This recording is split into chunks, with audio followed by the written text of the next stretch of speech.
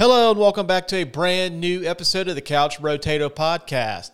Coming up on today's show, an overstressed suburbanite and his neighbor struggle to prove their theory that the new family in town is actually a front for a cannibalistic cult. That's right, gang, we're talking the 1989 Tom Hanks cult classic, The Burbs, right here, right now on the Couch Rotato podcast. Spend a quiet week at home with Tom Hanks in The Burbs.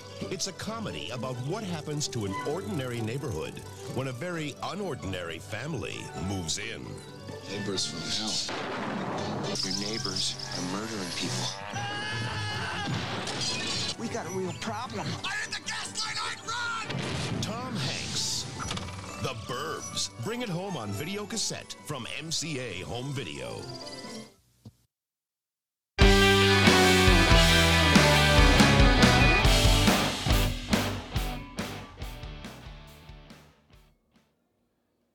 Hey, Adam, let me ask you a question. All right, shoot. Have you ever had a neighbor that you were a little suspicious of? I have actually. Do tell. Yeah. Well, I used to live in these townhouses. They were really, really close together. And there would be some strange sounds coming from the other side of the wall that we shared. I just wasn't sure what was going on over there. And more often than not, it was late at night, too. That seems to be the thing I had where I lived at. We used to have these neighbors that moved in, and the people that lived there before just kind of vanished. Like, we don't know what happened to them. They were, because I lived where my grandparents used to live. The people that lived next door to us were my grandparents' best friends. Like, thick as thieves. They always would shoot the shit across the fence, and then one day they were just gone. And then this older couple moved in, and they only seemed to come out real late at night. Mm-hmm. And I don't think they were murderous or anything, but they were just super weird. And I'd always see them 16, 17 years old. You're starting to go out and party, maybe smoking a little weed, getting in some trouble, and you would come home super late. And I'd always find those people out on their front porch, just smoking cigarettes. That's weird. And smoking cigarettes late at night, just on the porch. Yeah, I thought they were old, they kept weird hours until about a year after they lived there. Family down the street, their dad comes banging on the guy's door, and he just wasn't answering the door, and he's trying to break into this dude's house. Apparently, this guy had his sons do some yard work for him, and to pay, he paid them with a stack of fucking porno mags. And the dad found out about it and was trying to kick this guy's ass for giving his kids pornography. But yeah, that's the long and short of it. Reason I ask is today's episode we are discussing the 1989 cult classic, The Burbs, which stars Tom Hanks, which I know has been on my radar to do on this show for quite a long time. It's one of my favorite underrated movies from the 80s, but it seems like it's never available for streaming for a long period of time. Yeah, when I was looking at this, I think it's only available on one streaming service right now, but I was wanting to see if I had it on Vudu. Apparently I don't. And the only way to get it is to buy it off the website. There's no actual way to purchase it through anything else. Yeah, it was it seems like it'll be on Peacock or like right now you can stream it on Netflix. Kind of got a little bit ahead of myself on the tail of the tape, but it's been off streaming for a while, so then I seen it magically appeared on Netflix. It just got added, so I remember I texted you, I was we got to do it now because next month it may not be available for people to watch. Right. What was your first memory of watching The Burbs? This is another one that I saw on TV. It came out the year before I was born, so I'm dating myself as kind of young, I guess, maybe. But I love Tom Hanks, and so it instantly caught my eye. Um, I don't remember what channel it was on, but I do remember watching it. I was in my grandfather's den, and it popped on. He usually watched any movie that came on TV. He watched, so Mm-hmm. um, I ended up watching it with him.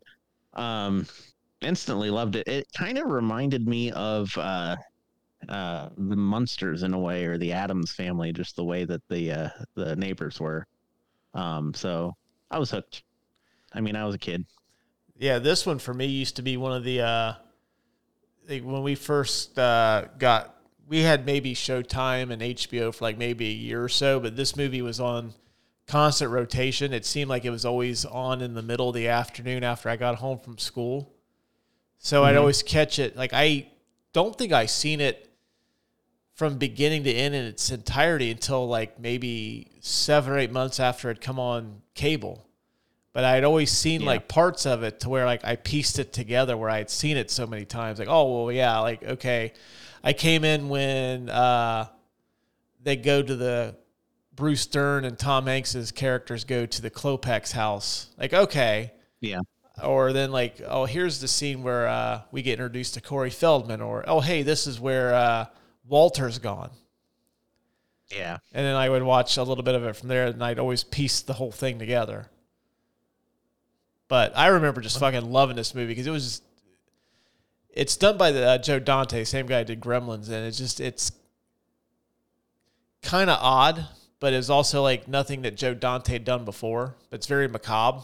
And like you said, it kind of has that Addams Family Munsters vibe to it a little bit, which I kind of dug. Yeah, it's like a Scooby-Doo kind of horror, not like, scary in the traditional sense. Yeah, and I think as I've gotten older too, I can relate to it a little more because I've had my days where I've just kind of sat around. As a matter of fact, where I'm recording right now, I can look and there's a family that lives on the corner of my neighborhood. It's an older man and a woman, and they fight all the fucking time. And it's not like, one of those things where like he forgot to get something at the grocery store and she gets pissed off at him. They're like literally yelling profanities at each other. Clean as, you can hear them plain as day. And I found myself numerous times when they go at it, like I just kind of crack my window open. Yeah. Enjoy a beverage or two. And just, instead of anything that's on TV, I'll sit and watch that. I want so much to be Corey Feldman watching The Neighborhood. Like, I would love to have that kind of interest in just regular everyday. Like he invites his girlfriend over. She's like, "Hey, you want to go see a movie?" And like, he's like, "No, this is better." I wish I was like that. I wish I had that kind of attitude. Oh, I wish I had lived in a neighborhood that was that fucking interesting. Oh yeah, for sure. Like I live in a neighborhood where it's essentially like the youngest person in the neighborhood besides me and my wife and my 2 kids is probably in their 60s. Yeah. So they're probably in bed by the time anything interesting would happen. You haven't seen anybody try and use an incinerator in their basement or anything after hours? No, because the people that live around here, they probably wouldn't know how to use one. And they would like come over like, "Hey, can you help me with this incinerator? Like I can't get it to work." And you're young, you know about technology. That's not really technology, but okay, I guess I'll come over here and help you burn your cat. Can't get my incinerator to stop blinking 12 o'clock. I just can't get the time figured out. And for some reason, like, I'm afraid if I hit the wrong button, I'm just going to ruin it, and I'll have to have them take it back. I'll have to find an incinerator for my incinerator. And then I gotta find their number in the phone book, and like, wait a minute, you still have a phone book? For our younger listeners, phone books were sent to everybody's house, and you could look through them, and it would list all the phone numbers. Last summer, we came back from somewhere, and there was a phone book sitting in my driveway. I'm like, what the fuck is this? Like, people still use these? What year is it? Yeah. I picked it up, and I brought it in the house, and my wife, Jen's like, just throw it away. We're never going to use that. Yeah, like, I think the only thing it would be good for now is like as a weapon. Like if you needed to, like I've seen enough Seagal movies to where like I could, if someone ever broke into the house, I could maybe use it as a weapon, like roll it up and like roll it up and yeah, thwart a knife attack. exactly. All right, let's get into these categories, shall we? Lot to dig into on this movie. The Tale of the Tape. I had someone reach out to me via email, which is very rare. But if you ever want to communicate with us on the show, feel free. Best ways to contact us are in the show notes, the description that you get your podcast. So feel free to email us. But they asked the question why we never tell people what the movie's rated. Oh, that's true. Yeah, we never do. So yeah, I think we'll add that to the Tale of the Tape going forward. So thank you, Jose from Puerto Rico. If you're listening, thank you for the little tip. The Burbs is rated PG-13. Was released on February the 17th, 1989. Coming up on an anniversary. I didn't know that this movie was almost 35 years old, if my math is right. Yeah. Yeah, I'm not a math whiz. I just play one on TV. Well, I mean, I was born a year afterwards, and I'm 33, going to be 34 this year. So, yeah, 35. Okay. All right, good deal. I still got it. This movie stars Tom Hanks, Rick Dukeman, Bruce Dern, Carrie Fisher, and Corey Feldman. As we stated, was directed by Joe Dante. Rotten Tomatoes score of 55% from critics, which I thought was a bit harsh. It was a little harsh. I can see it from critics, but it doesn't deserve it. Yeah, I had when I was reading, trying to get notes about some fun facts, I did see that this movie got critically panned. Yeah, but still a moderate hit at the box office. But that was before people like Rotten Tomatoes was a thing. So, but audiences seemed to love it though. They gave it a 71% favorable rating. The consensus was The Burbs has an engaging premise, likable cast, and Joe Dante at the helm. So the mixed-up genre exercise they produce can't help but feel like a disappointment. Well, you're fucking wrong, Rotten Tomatoes. Indeed. This movie had a $18 million budget and made $49.1 million at the box office. Wasn't up for any major awards. And as we stated, you can watch this movie on Netflix right now. And I highly recommend if you're going to watch it as soon as possible because this thing seriously like pops up on streaming and then disappears. I couldn't really find anything regarding the rights to it. Like it's a Universal movie, so I figured that, hey, it's a Universal title. It shouldn't be, as hard to get a hold of as it is, but it apparently it is. So this is one of those movies that I still presents the case that there is a valid reason to have physical media in your home. Yes. Because if you want to watch it, you can pop it in your Blu-ray or 4K player at any time. I think, that's not that expensive for the 4K Blu-ray online if you go and look for it. Now, is that one of those, because I know there's a couple of companies like Shout, and there's another one that does like their really cool covers for these movies in 4K. So yeah, I mean you could buy the 4K transfer. Well, not at Best Buy because they took their physical media out, but just go to like Barnes and Noble, Amazon, buy it so that way you've always got it handy. So if you listen to us 2 years from now, when this movie's not on Netflix, or Netflix just adds it back, yeah, you can't find it. There you go. You'll thank us later. Yeah. Yeah, you can just go to your old trusty DVD rack that you got from IKEA. Got it on sale on Black Friday weekend. Just grab your copy of The Burbs that you bought from Barnes & Noble. Pop it into your PlayStation 5 or 6. Check it out. Yep. Thanks, Barnes & Noble. I think if you're still around. Yeah. Yeah, if you're still around, Barnes & Noble, I gave you a plug. You can send us like a gift card for a couple of free Blu-rays or like a book or The Barnes and Noble. I don't think there's a Barnes and Noble close to us. The closest one is about 20 miles away. Is it at the Green? No, there's one in Beaver Creek. Okay. I know there's one bookstore, and the yeah. Green has a one of those it's- frozen yogurt joints. Yeah, Books and Company. Yeah. Okay. Books A Million owns it. Yeah, different book provider, but I bet they still sell movies too. So you can also get the Burbs from them. Yeah, and we can even have our hot off the press takes sponsored by Barnes and Noble this time. Oh, I like it. We're gonna go with that one today. Hot off the presses, presented by Books and Company and Barnes and Noble, where you can find your physical media needs can be met. You can buy books, frozen yogurts, sit down, listen to a vinyl record or two, even get yourself a Funko Pop.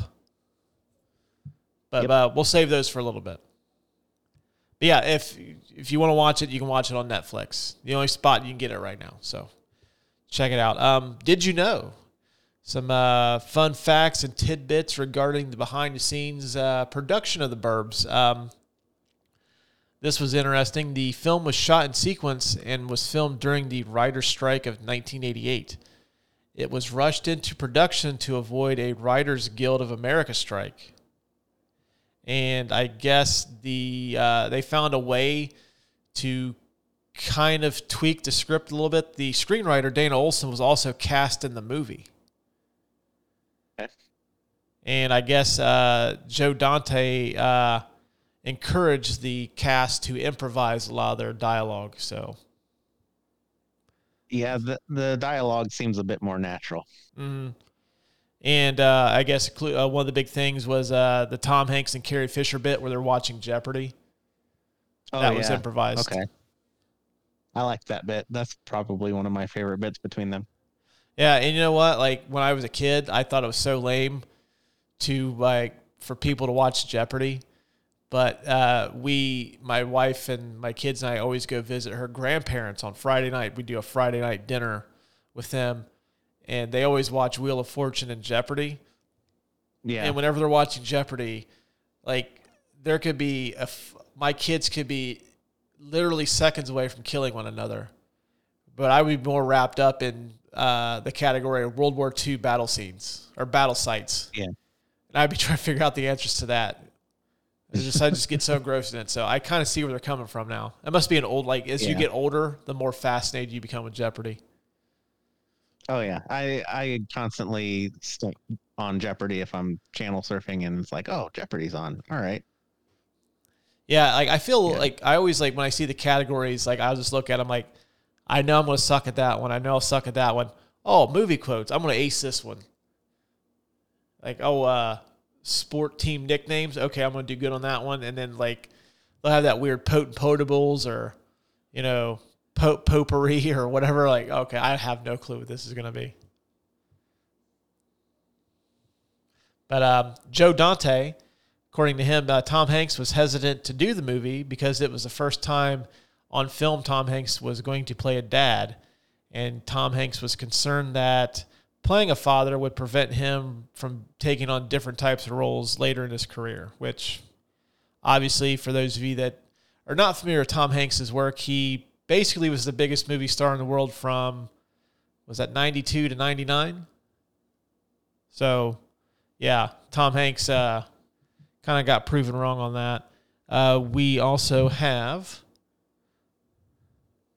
that the music that plays when Rumsfeld is introduced, and throughout the movie is a variation on the main theme of Patton, which is composed by the Burbs composer, Jerry Goldsmith. Yes.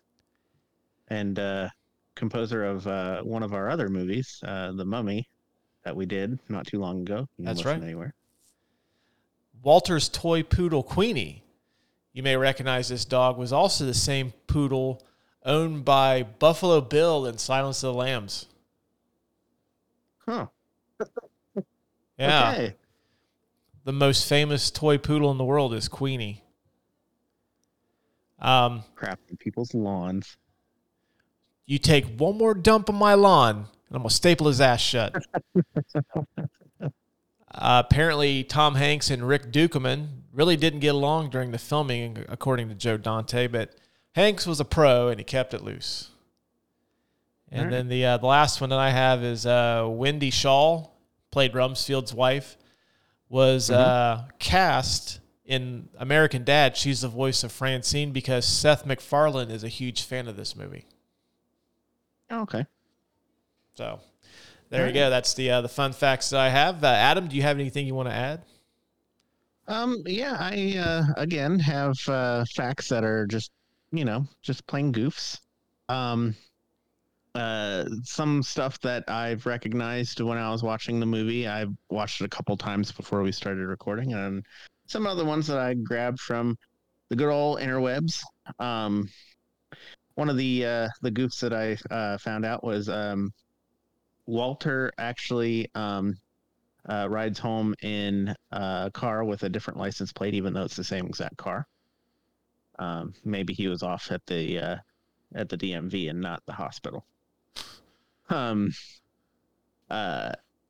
of the biggest goofs that I've noticed is that while they got attacked by the swarm of bees the first time they try and go to the Klopex house, they only have a couple of bee stings, and I think they even spit them out. I'm pretty sure, and they don't have any bee stings in their mouth.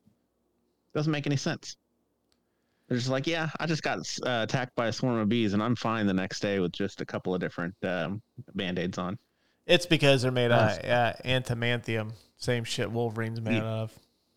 That's it. We're cross-pollinating genres and like studios. Like it's an X-Men creepy neighbor hybrid.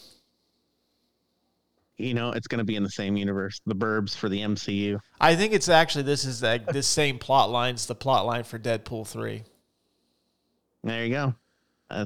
Sorry, Ryan Reynolds. We spoiled it here on the Couch Potato podcast. Well, I'm just going to blame Blake Lively. She sent us a DM. Oh, okay. She just wanted to fuck with her husband, so she sent us a DM.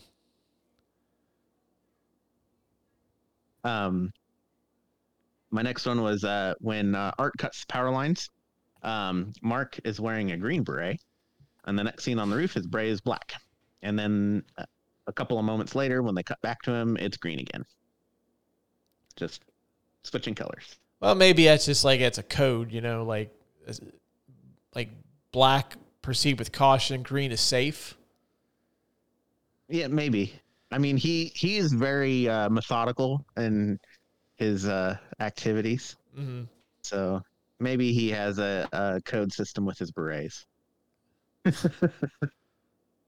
On the same around the same time, anyways, when he's on the roof, his rifle actually changes direction as it's sliding down in between cuts.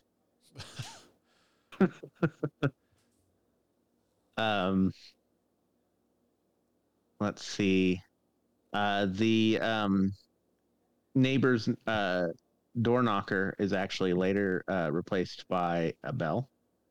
Don't know if they just randomly decided to add a doorbell, but there isn't one at the beginning, and they use the door knocker, and then later it's like, okay, we're gonna ring the doorbell now. Mm-hmm. Don't know, but that's all I had. All right, my little few goofs that here and there. Good stuff. When you said that Art cuts the power line, little tidbit. Second time in about a year that Rick Dukeman played a character that was involved somehow with electricity. The year before, he was the guy in Die Hard, that Agent Johnson, the white one. Oh, yeah. Tells him to cut the power grid. That's Rick Dukeman. Yeah. Okay. And also, I watched Groundhog Day on Groundhog Day because, it's February, and noticed he is one of the two drunk guys that Bill Murray goes out with. And also in that movie, there's a scene with Jeopardy. So, Yeah, it's all everything's tying together. exactly. Well, Rick Dukeman was actually going to be my nominee for the IMDb Drug Dealer #2 award because before I did research on this, the only thing I remember seeing him in was in Die Hard. And I thought, like, Okay. why the hell did, like, this guy had a bit role in Die Hard? Why is he, essentially, he's the second lead of this movie. Yeah. But apparently he was a fairly up-and-coming comedian at the time.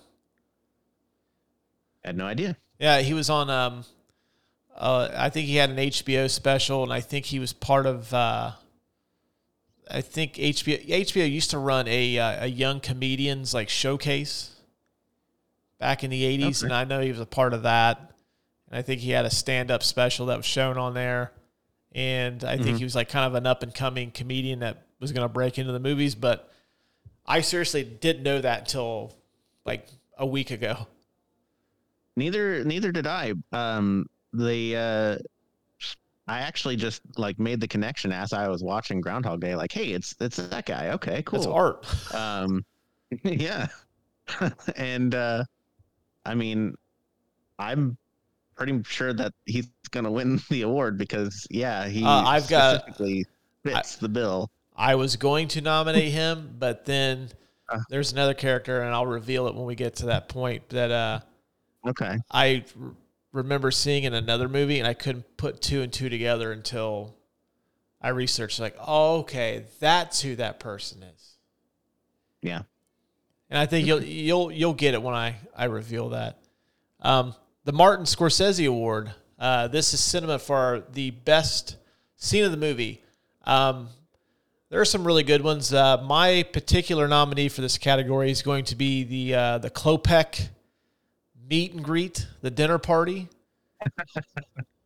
Okay. The reason I nominated that one is my favorite character in this movie is Bruce Dern's Rumsfeld. Yeah. And this is basically a scene where they just let Bruce Dern cook for like 10 minutes. He is on fire in this scene. From the time they knock on the door and his foot goes through the porch. And I don't know if you've done this, but I'm guilty of doing this. So people that know me, it's because I've seen this movie. But if I'm in somebody's house and it's big enough and I don't feel 100% comfortable there, I start to roam around, kind of exploring the house a little bit. Yeah. And it's because of this movie. And when he's going around, he's like, I would never peel somebody's fucking wallpaper, which he does. Yeah. And then he puts it back like all confused, like, what the fuck did I do?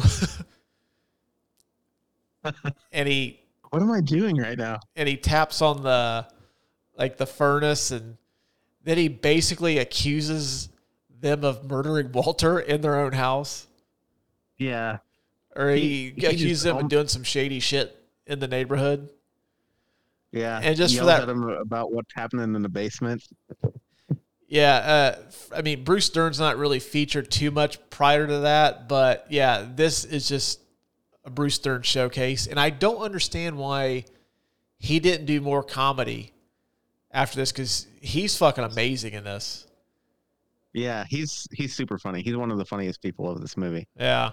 For that reason, that's my nominee. I also like the whole sequence when they go, basically, Ray sends his wife to her sisters, and Mark, Art, and Ray decide they're going to break into the Klopek's house to find Walter's body. I do like that one, but for, more or less for some of the same reasons I like the Klopek scene. Like, for some reason, Rumsfeld's sitting on the roof, and he's drinking coffee and eating fucking animal crackers. Yeah. And then the whole scene where he fucking slips off the roof, it just cracks me up too. But for this particular category, I'm nominating the Klopek. Is it a dinner party, or is it a meet and greet, or because they have the sardines? Yeah, they have the sardines, and then they have the brownies, the ruined brownies. Yeah. And yeah, it's like a meet and greet. Okay, we'll call it the Klopek meet and greet then. That's my nominee. Okay. My nominee for this category is going to be where they decide they're going to go break into the Klopek's house and find Walt's body. Um, I think that just the whole climax with him hitting the gas line and the entire thing just erupting in this massive explosion. And the icing on the cake is when like it's already exploded, fire's coming out of the windows, and then the roof kind of caves in a little bit, and then the cop goes, "Is that your house?" Uh, And then just the look on his face is like, "Yes, that was my house." well, that scene too, like when Hanks comes out of the house, I've never seen anybody like kind of just basically slide down the steps so gracefully as he does. Yeah. Because he seriously like just takes one step and just like kind of slips down the Slides. steps, but like doesn't fall. Yeah. And he says one of my favorite lines, but that's a different category. But yeah, that's my nominee for this category. Here's the whole climax there, and then the explosion. That's a pretty good scene too. I'm sticking with mine though. I just simply for like just Bruce Dern's 10 minutes. All right. Yeah, no, I'll give it to that for sure.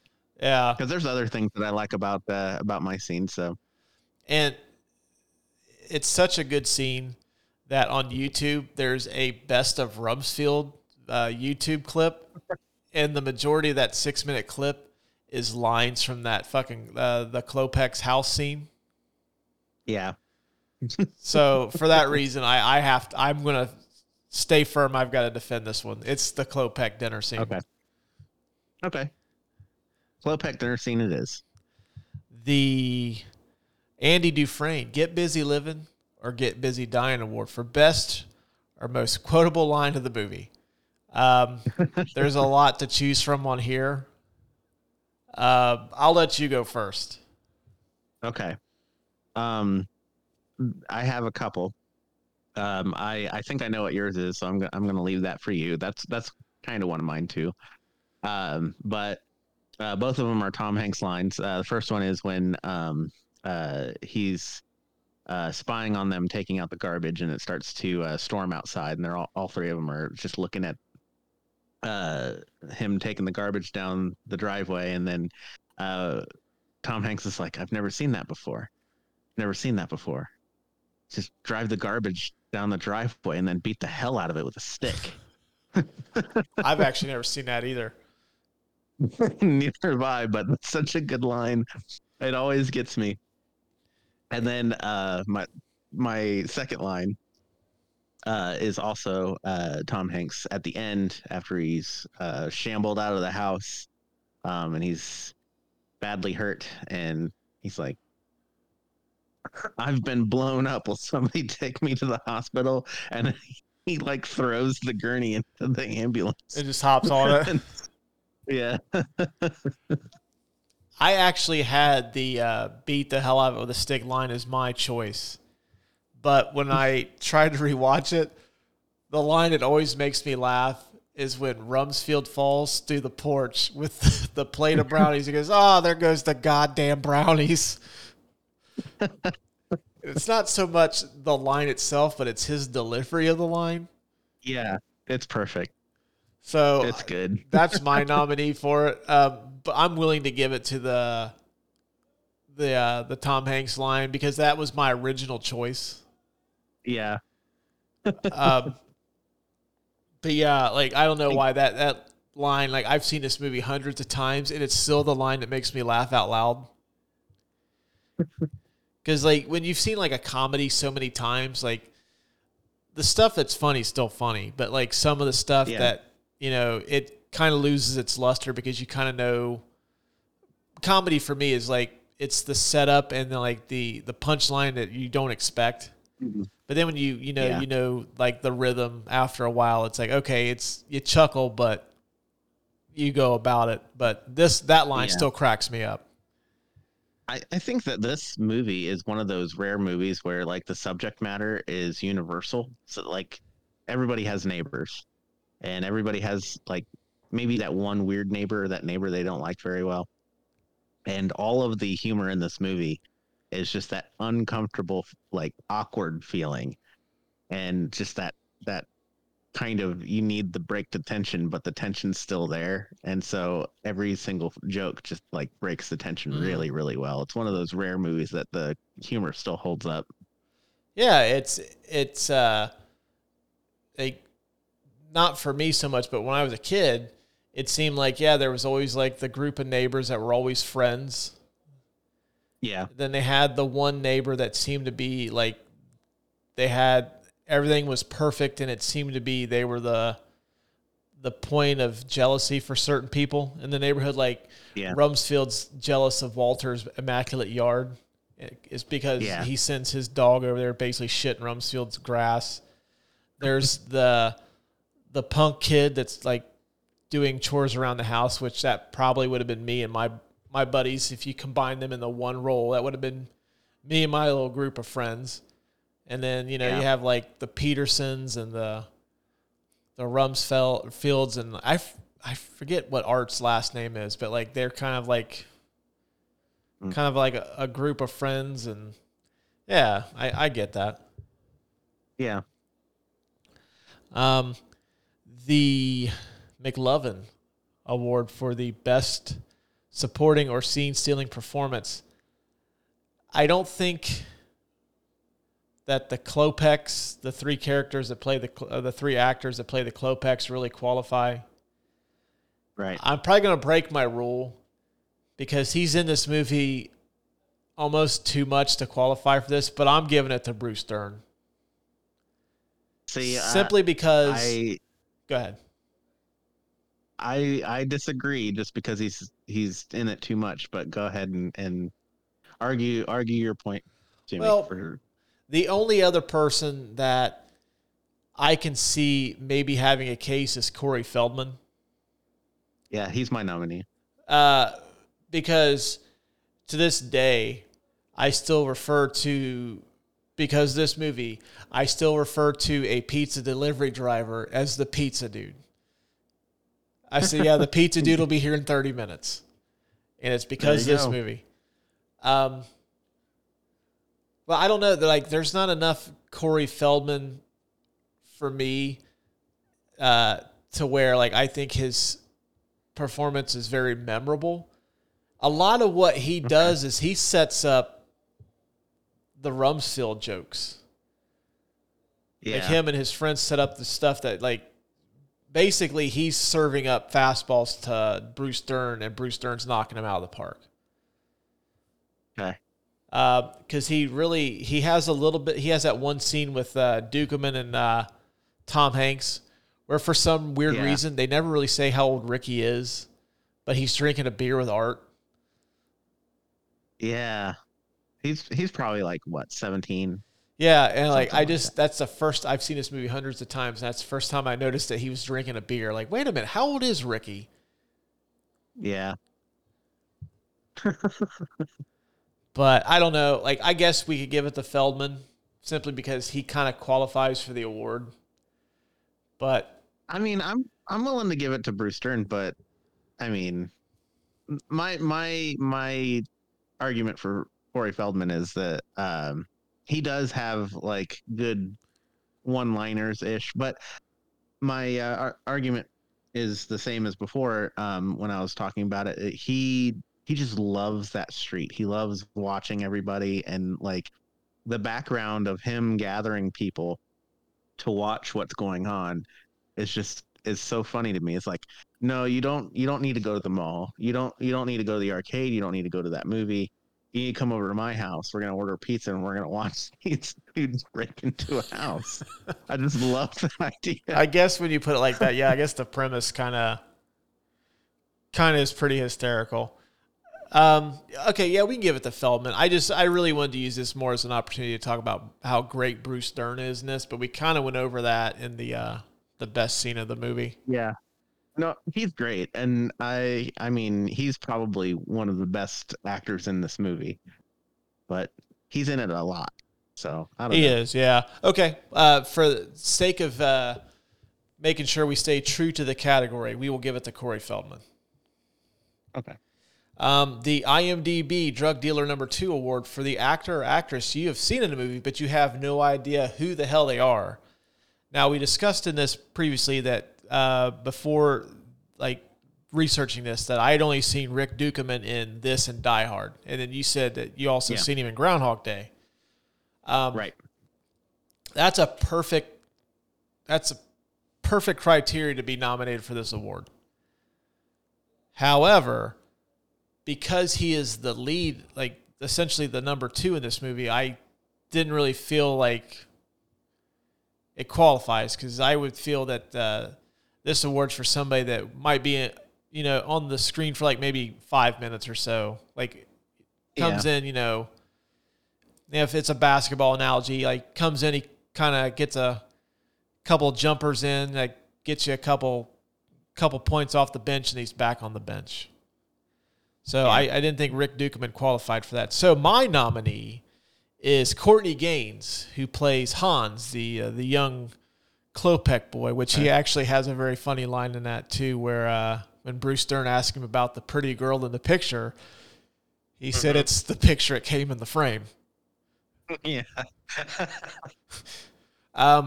But you may remember Courtney Gaines as Malachi in The Children of the Corn. Oh. He has that face, doesn't he? Yeah. Yeah. Because when I seen that, I was watching, I was like, God damn, that guy looks familiar. So then I went through his IMDb, and like I'm just looking, and like he's been in some stuff. I'm like, okay, no one's gonna know what that is. And then you get to 1987, like Malachi, Children of the Corn. I was like, fuck, that's where I know him from. Yeah, he's probably in something else that I've seen him in too. There's just, I can't think of it, but you're right. He does have that familiar face, and then as soon as you said, it's like, oh yeah, Yeah, and that explains it. yeah.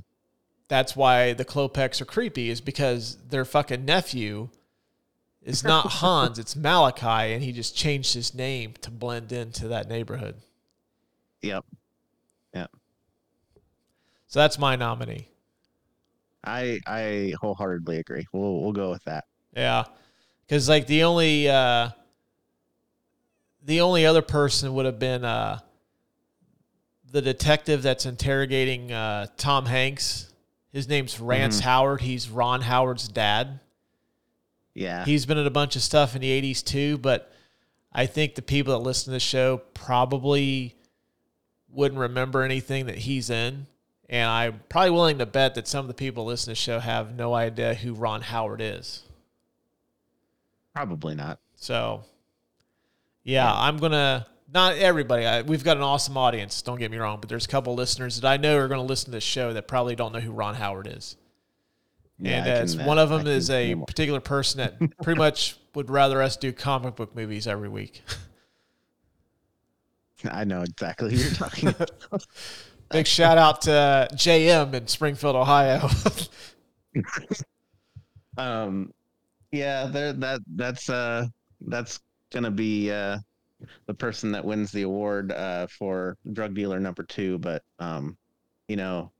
there is Tom Hanks' wife. I can't think of what she's in though. Some dumb movie from the 70s probably. Oh yeah, it's got like a hairy dog and a ship and yeah, some kind of laser beams and a big golf ball at the end. They're using fluorescent light bulbs as swords. Yeah, yeah, and the bad guys can't find shit in the desert. Yeah, there's that guy that wears that asthma mask. Yeah, can't breathe very well. Yeah, must be the dry atmosphere. Hate sand. Unsolved mysteries of the movie. I think I kind of already asked that. Like, how old is Ricky Butler? Because he's drinking a beer. Yeah. Yeah. And I think 17, maybe. Yeah, and I'm willing to bet Art's just like he wants to be the cool neighbor. Yeah, just letting him have a beer. And it's like, oh, I'm going to try to impress this kid. Like, I want him to think that I'm cool, so I'm going to give him, I believe they're drinking Miller. Yeah, maybe. I don't remember. But But, that's my unsolved yeah. mystery of the movie is I'm willing to bet he's under 21. Okay. I have a Um, couple. Go right ahead. I'm curious because I couldn't really. That was the only one that really popped in my head. Well, one of them was my goof, but we kind of explained it away as they have adamantium skeletons, but they don't seem very phased by the bee attack at the next day, which was kind of weird to me. Mm-hmm. But the second unsolved mystery is okay. So when they're breaking into the house and the Klopeks are coming home, they see somebody in the basement. Now, if I were mastermind murder and I wanted to hide my crime and I see somebody in my house committing a crime, why wouldn't I just blame them for killing people? Mm-hmm. I mean, they're already in my house using my incinerator. It's like, oh, I'm going to go to the cops and I'm going to say, hey, these guys are killing people in my incinerator. Like, why didn't they do that? Well, they would have gotten They're away with it, doctors. but they found the remains in the trunk. Yeah, that's true. But if they would have done that in the first place, though, I think that the cops would have just been like, okay, you're coming with us. You're not hanging out talking forever and ever about how you were breaking into the house. We're just going to take you down to the precinct right now. They would have gotten away with it, but they did not. Well, that leads to another They didn't think segue. ahead. That leads to another question I have. I had this in my burning questions category, but I figured this is as good as any. Did Ray go to jail after the events of this movie? And I say that because technically he did blow up their house. That's destruction of property. It is, yeah. And plus breaking and entering. But he did help solve a major crime. Who knows how many fucking people the Klopeks have killed? And from the remains in that trunk, there's quite a few. I think now I'm not legal or anybody from like, YouTube or a lawyer at all. But if I were a lawyer, what I would do is I would defend my client on those grounds, like, hey, he foiled this big murder, so you're gonna let him off with just like, I don't know, probation or something. Yeah. Yeah, I thought about trying to Google a case to see if there's anything, but I'm sure there's no precedent. I should have just Googled hey, if I blow up my neighbor's house, but then come to find out said neighbors murdered people, am I free and clear? Yeah, I mean, that's a very oddly specific Google search. That might be one I'll type up on the old the laptop and use a VPN. That's just to play it safe. Hey, if I break into my neighbor's house and I blow it up because I hit a gas line, but then I find out the neighbors have killed a bunch of people, and I help them figure that out.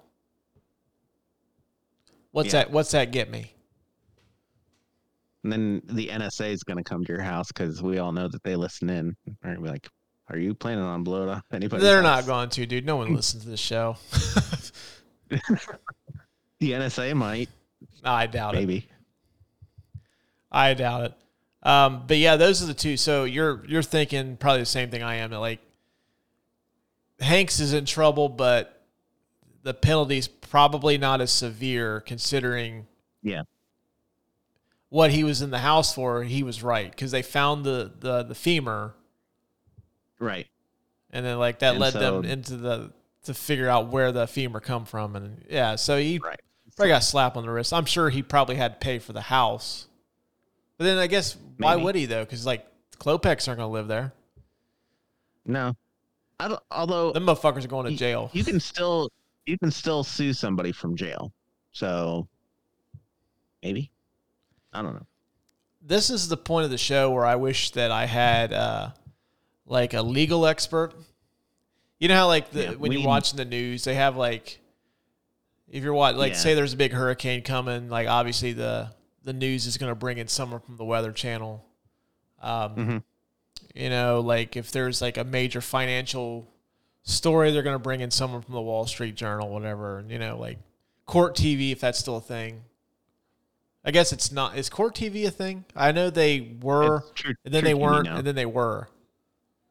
Yeah, Court TV used to be, True TV used to be Court TV. Now it's True TV. Okay. So it's basically turned in from Court TV to the Impractical Jokers network. Channel. Okay. Yeah. Yeah. I miss Hardcore Pawn on that network. I used to watch that show all the time. That was a good one too. Yeah, it was Pawn Star's sleazy cousin. And I think that's why I liked it so much. Like, Pawn Stars just seems to be a little too up and up for my taste. I want something a little grimy. Exactly. Is there a pawn show out there that's just the right amount of sleaze? Like, the people are good, but there's just a little bit of sleaze to them.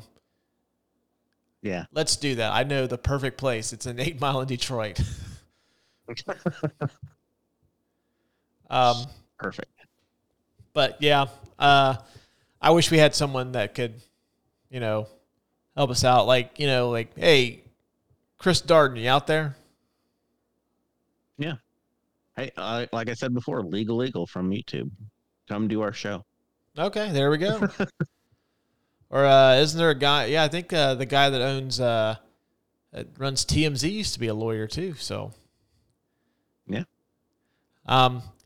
The most 1989 moment of the movie, my particular nominee is the fact that there is no internet for our characters to use to try to research the Klopex. Yep.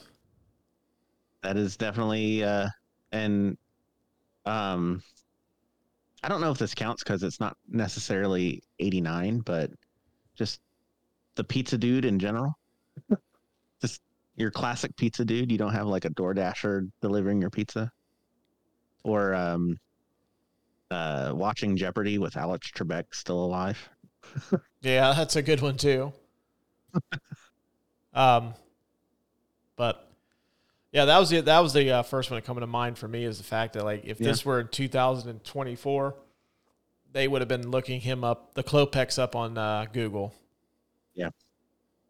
Also, literally all of the cars are that 80s boxy look, like that 80s, early 90s, like they look like they were cut out of a cardboard box, kind of sharp edges. Yeah.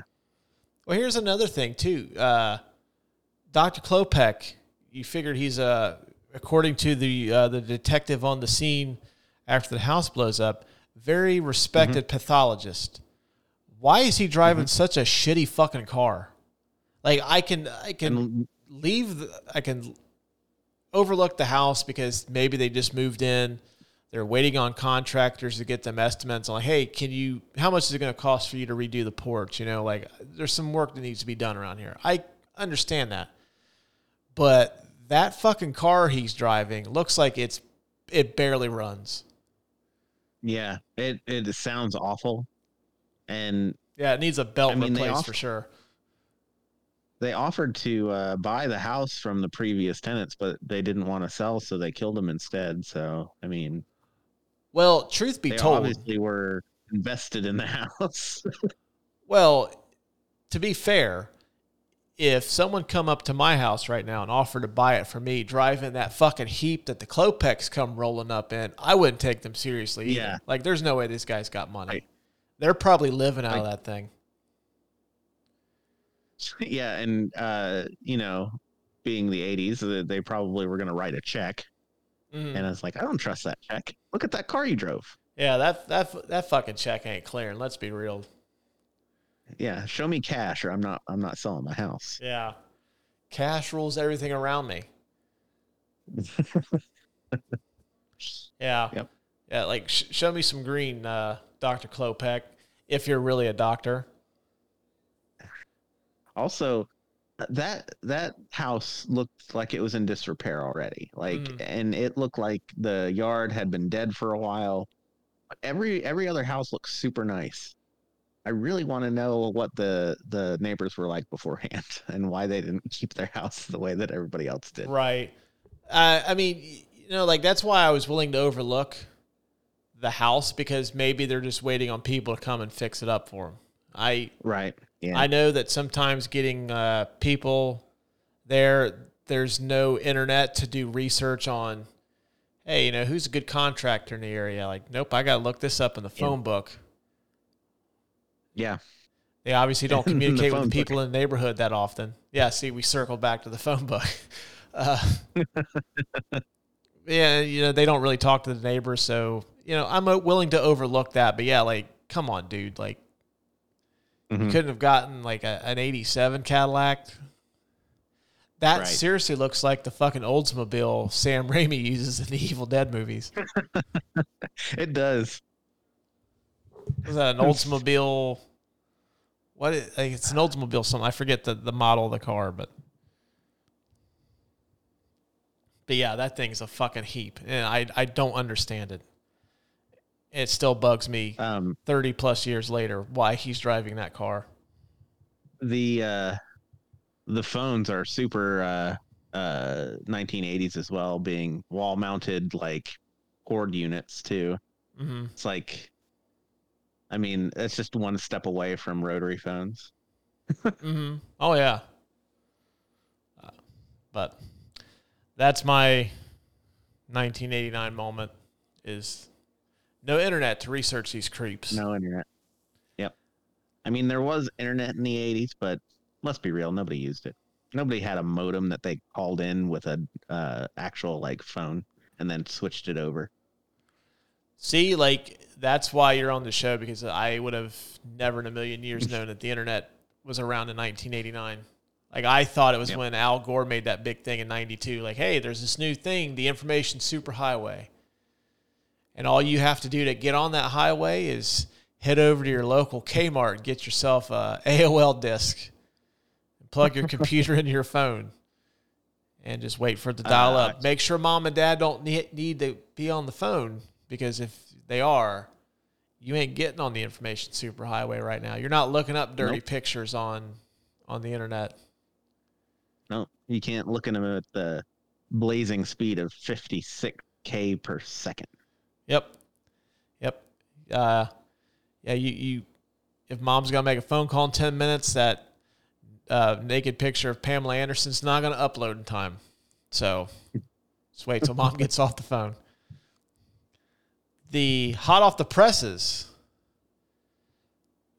take for the hottest take of the movie, presented by our fine friends at Books and Company and Barnes and Noble, where you can get your multimedia needs: Blu-rays, 4K Blu-rays, Funko Pops, ebooks, books on paper, and more. Be sure to head out to your local mall if you still have one. I know they're a relic of the past. Or be sure to shop online at barnesandnoble.com, or I'm guessing booksandcompany.com. I didn't bother to look up the address because we just come up with this on the fly. Do you have a hot take for this movie? Hot take is no, I don't think I have one. I didn't think of one, and I can't think of one just like on the fly right now. So, well, at first I was going to say that this, to me, is the best Tom Hanks movie pre-92, because Tom Hanks goes on to have arguably the greatest run for any actor or actress in the history of the industry, starting in 92. But I forgot he did Big, which he got an Oscar nomination for. Big is an iconic movie.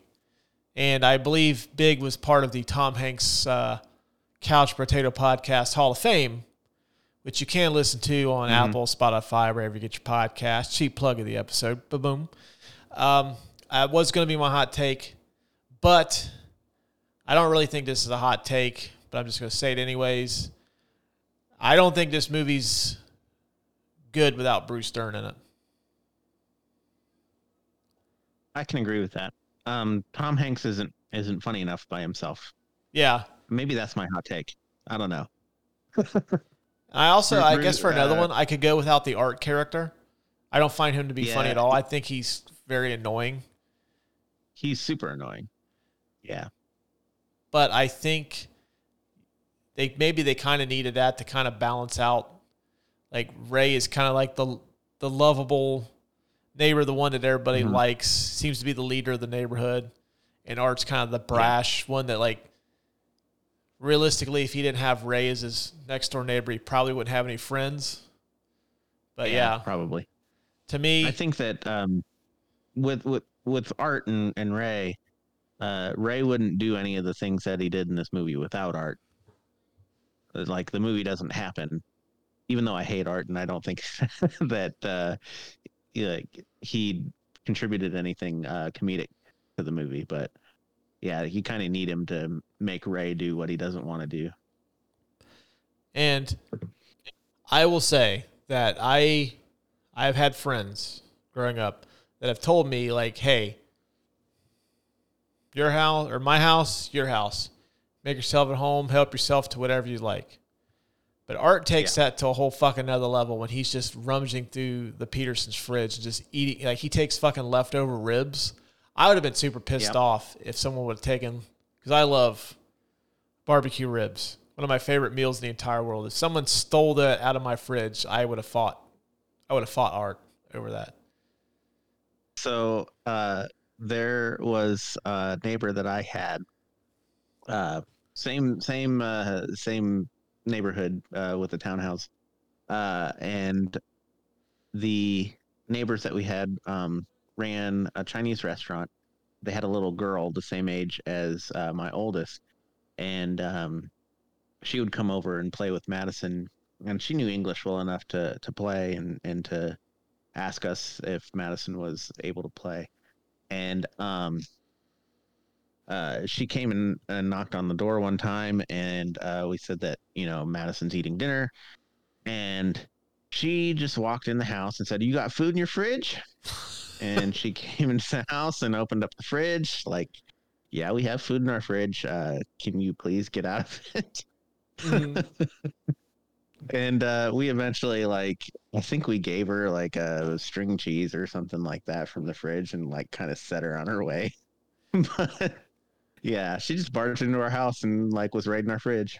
Friend of the show, Steven, who's been on the show a few times, when he was a little kid, kind of the same way, just kind of did whatever he wanted. Just go through your fucking house, rummage through your fridge, just take whatever he wanted. And his excuse was he said, "My mom said I could do it." Like, I'm pretty sure your fucking mom didn't tell you, like, "Hey, see what they've got in the fridge. See if there's anything good. And help yourself to it." I'm pretty sure your mom did not say that. Anything that's in your friend's house is yours. Take it. That's what your mom said. I'm afraid it does not work like that. But yeah, I didn't really have like a hot take for this movie. I mean, like, I really wish that Big would have come out after this, because then I think my hot take would have been better. But no, Big had come out in 88.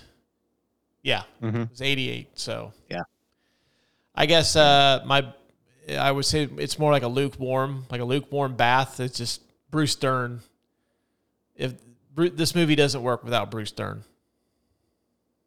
I like that hot take. It is a hot take because he's definitely not the biggest lead in the movie, but he's the funniest person in the movie, and I guess that would be my hot take as well. Is like, Tom Hanks isn't funny in this movie without Bruce Dern in it, and Art. And I don't like the Art character, but some of the jokes that Art sets up for Tom Hanks are good. And so if he wasn't in the movie, Tom Hanks wouldn't have that foil that he wouldn't have that setup to finish the joke. Yeah, like, I don't know, like, I guess we're just that hot take category is not really that controversial. Like, we would have said,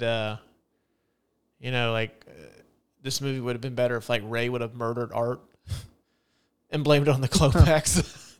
But then I'd just take a whole. What? I honestly, that would be cool. I wouldn't hate that. They could make that funny. Now the Burbs is taking a real dark turn. Ray is actually the murderer. Hall of Fame plaques. This is the category that if we had a Couch Potato Podcast Hall of Fame, and we were inducting these certain actors, would this particular film be on the Hall of Fame plaque for them? Tom Hanks, obviously not. This is no probably in his filmography, probably in the mid-20s. I mean, I love it, but Yeah.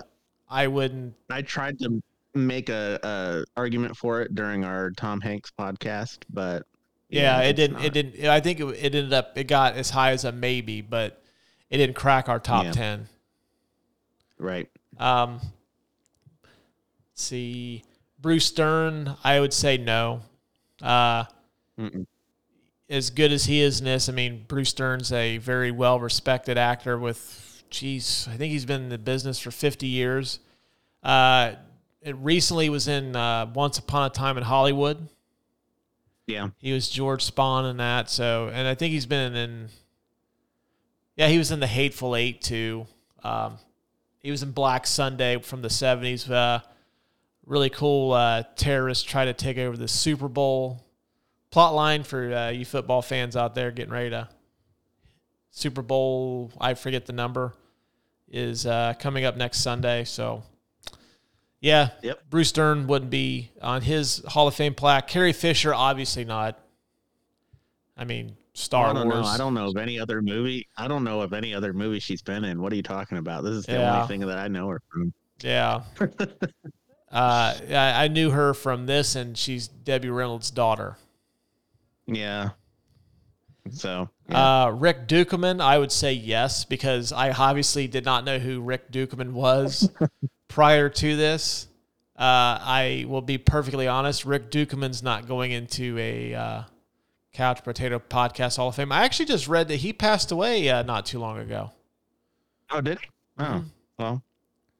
Well, I don't think that this is his moment to shine. I even liked him better in Groundhog Day and Die Hard. So yeah, it would not be on his Hall of Fame plaque. And then Corey Feldman, I would say no.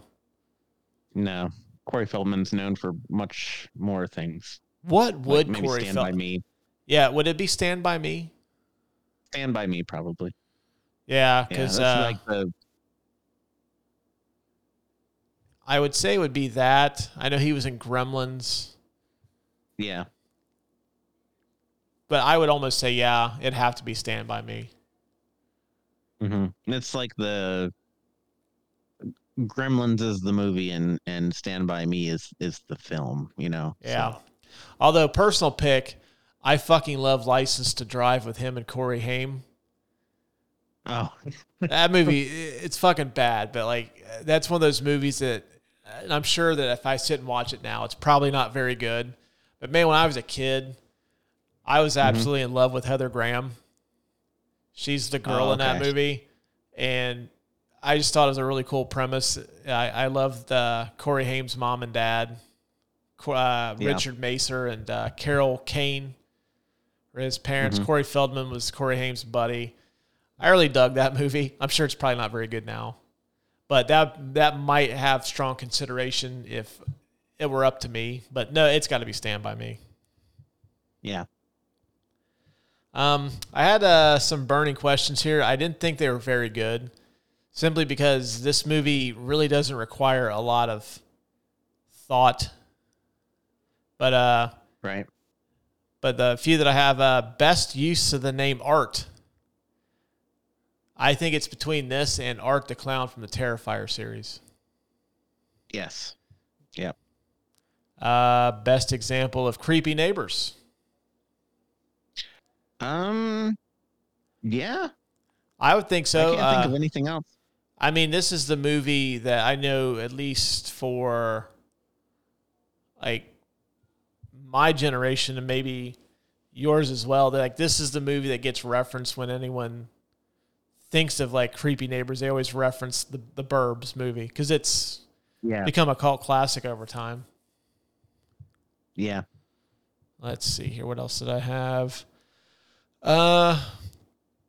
Does Ray go? Well, you already tried to answer. Does Ray go to jail after the events of this movie?